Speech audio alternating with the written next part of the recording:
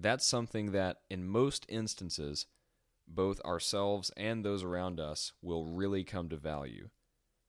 Because people know that when you respond to them, you took time to give them a quality answer. They know that the things you say and do are genuine because you actually weighed them rather than just reacting quickly and sorting out the consequences later.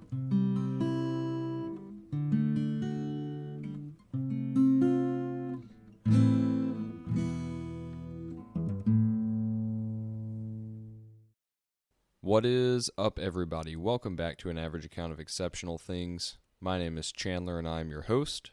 Thanks for joining us today. Well, welcome back for part 4 of our Fruits of the Spirit series. We finally made it. This is the final episode of this series. Now, as we mentioned last week and in the prior weeks, we can see in Scripture that a tree is judged by its fruits. So we're going to be discussing the fruits that we as Christians should be bearing. Now, as always, I want to go ahead and start out this episode with the passage that this idea of the fruits of the Spirit comes from, and that is Galatians chapter 5, verses 22 through 26.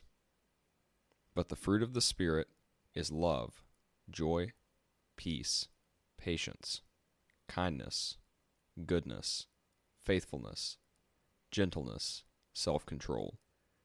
Against such things there is no law. And those who belong to Christ Jesus have crucified the flesh with its passions and desires. If we live by the Spirit, let us also keep in step with the Spirit. Let us not become conceited, provoking one another, envying one another. So far, we have discussed love, joy, peace, patience, kindness, goodness, and faithfulness. So this week, we are talking about the last two fruits, gentleness and self-control. Just a quick side note here. For anyone who has read these verses from the King James Version recently, you may know these last two, the gentleness and self-control, as meekness and temperance. And that will be relevant in today's discussion. So let's get right into it. The first fruit for today, gentleness. Now, I mentioned just a moment ago that this fruit is also referred to as meekness in some other translations. Now, for our definition here, I am going to go ahead and use meekness instead of gentleness because I feel that it's a bit less broad, a little more focused, which will help us really hone in our discussion today. So what's that definition for meekness, you might ask? Well, meekness is defined as an attitude or quality of heart whereby a person is willing to accept and submit without resistance to the will and desire of someone else. If you do a quick web search, you can find plenty of examples of different actions or different scenarios that people feel showcase the attribute of meekness. But one of my favorites was an argument that is not stated forcefully. Now, I think that this is a good one because it really highlights a key component of meekness, or in this context, gentleness, and what that truly is. It's not powerlessness. Meekness is not weakness, regardless of the fact that they do sound a little similar. It's also not being unwilling to stand up against something. Now, we can sometimes hear the term meekness in a negative context, and that would be to imply that someone is a pushover. It's this misconception that they'll be led astray, that they're unwilling to stand up for themselves or stand for anything, that they'll just go along with whatever.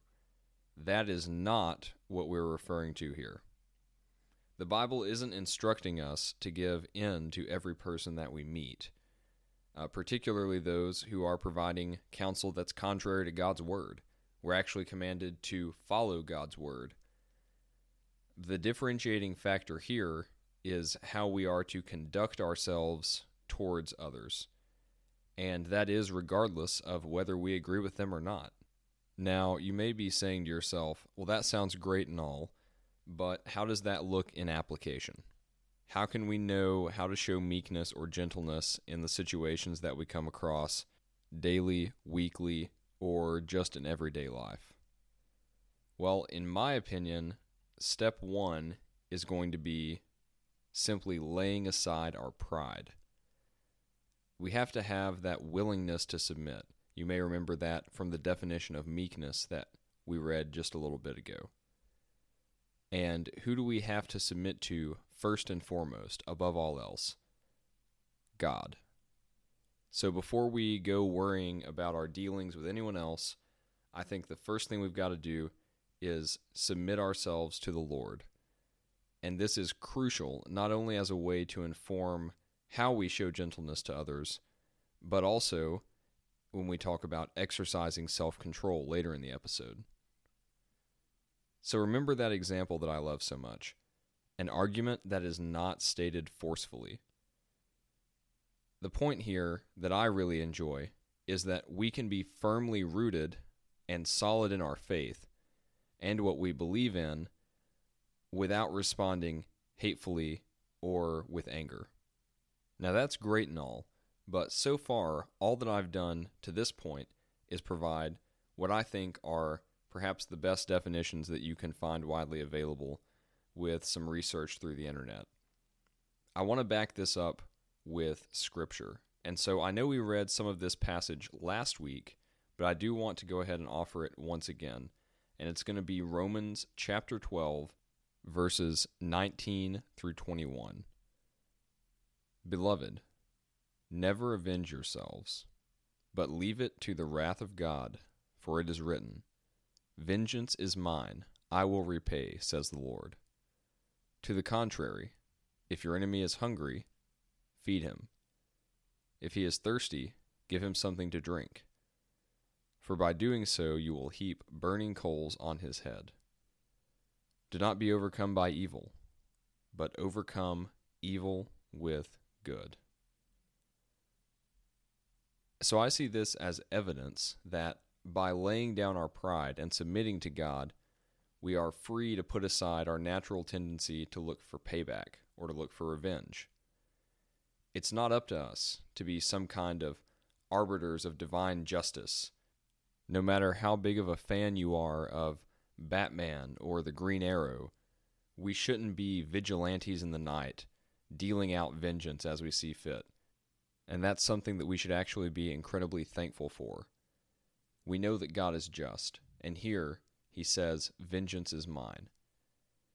Now thankfully, God is also merciful, because I do want to go ahead and offer that friendly reminder here that we should all be really grateful that through God's mercy we don't get what we deserve. And I hope we can all agree that God is by far much more merciful than any of us walking this earth right now. Now, I feel like in some regards I have been a little bit all over the place here, so in case I've been unclear in any of these points, allow me to just go ahead and state my point very plainly here. As Christians, we can show gentleness, patience, and kindness to others while also remaining firmly and immovably planted in our faith. And all these fruits, the gentleness, kindness, goodness, patience, love, they're all ways that we should conduct ourselves. And we are to exhibit those strictly on the basis of our faith, the fact that we are Christians, and the trust and the hope that we have in Christ, independent of our circumstances. Now, what that means is that the way we conduct ourselves towards others should be unchanged regardless of whether or not we agree with their opinions and beliefs, but also regardless of how they are conducting themselves towards us. Recall Romans 12:21 that we read just a moment ago. Do not be overcome by evil, but overcome evil with good. So with that in mind, I do want to go ahead and share a few verses that I feel are particularly applicable regarding gentleness and or meekness, depending on the translation that you're reading. The first is Colossians chapter 3, verse 12. Put on then, as God's chosen ones, holy and beloved, compassionate hearts, kindness, humility, meekness, and patience.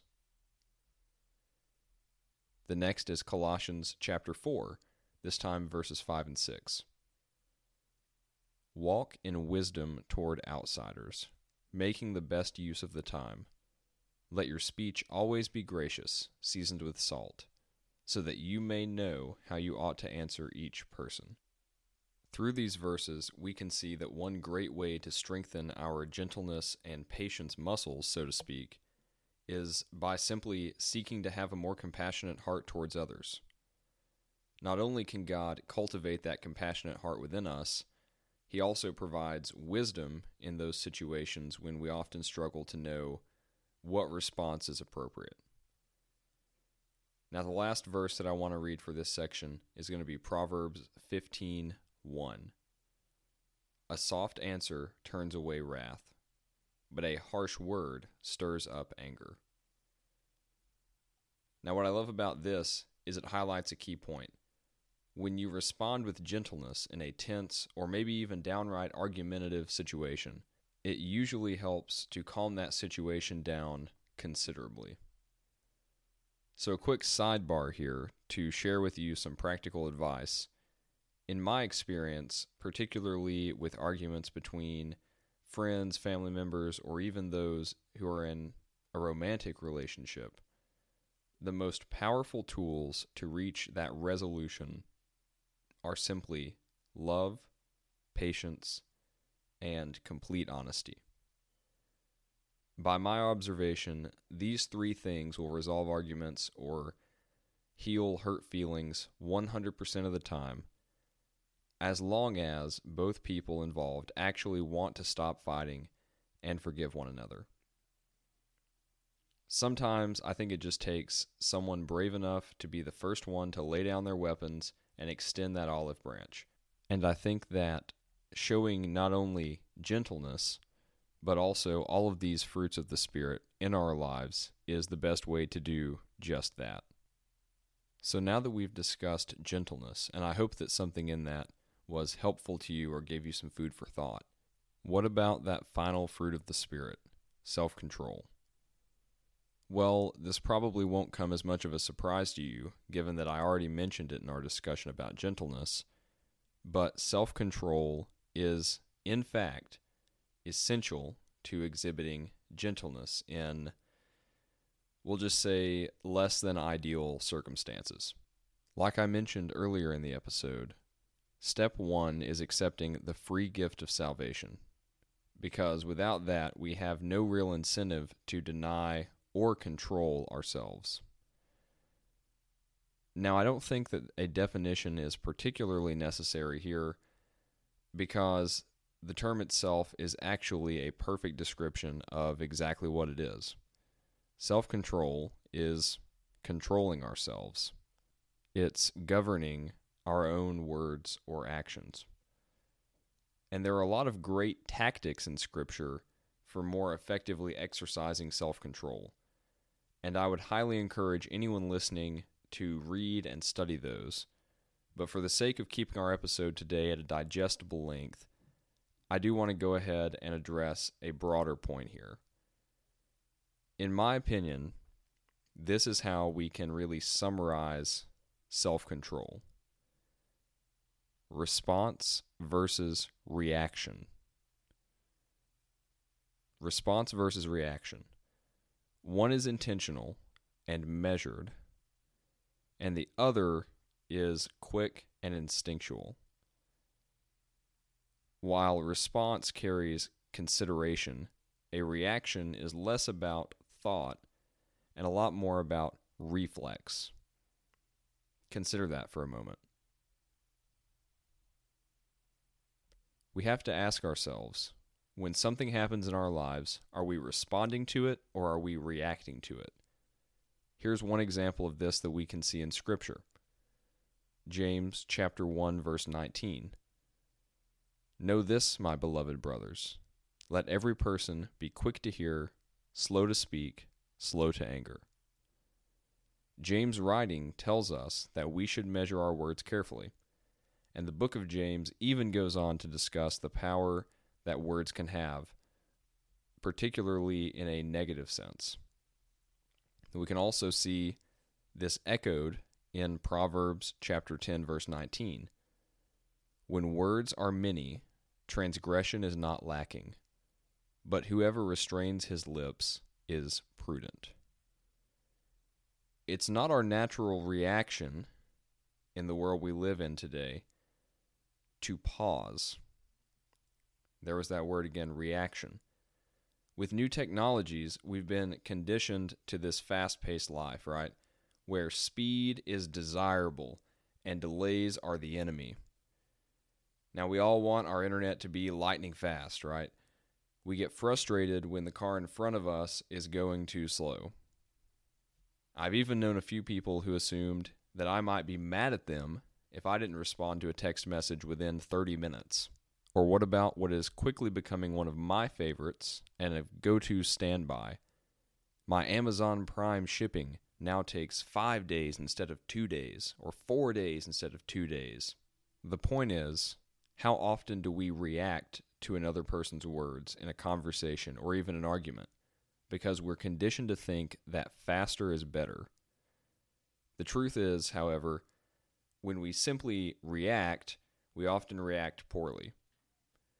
In the context of this example, that might look like saying more than we meant to, or spouting off some smart remark out of frustration or spite. The truth is, there is nothing wrong with pausing to consider your words first. And the same goes for actions. It is far better to just take a moment, think about it, and compose your response rather than immediately throwing out your gut reaction.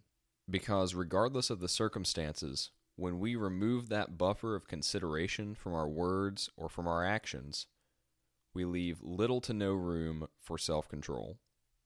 So instead, we should strive to respond instead of reacting. This not only helps us to better exercise self-control and avoid dealing poorly with someone, it also imparts more significance to the things that we say or do. Consider that for a moment as well. By stopping to think and respond, our words and our actions have more substance because we gave them consideration and we stand behind them. That's something that in most instances, both ourselves and those around us will really come to value.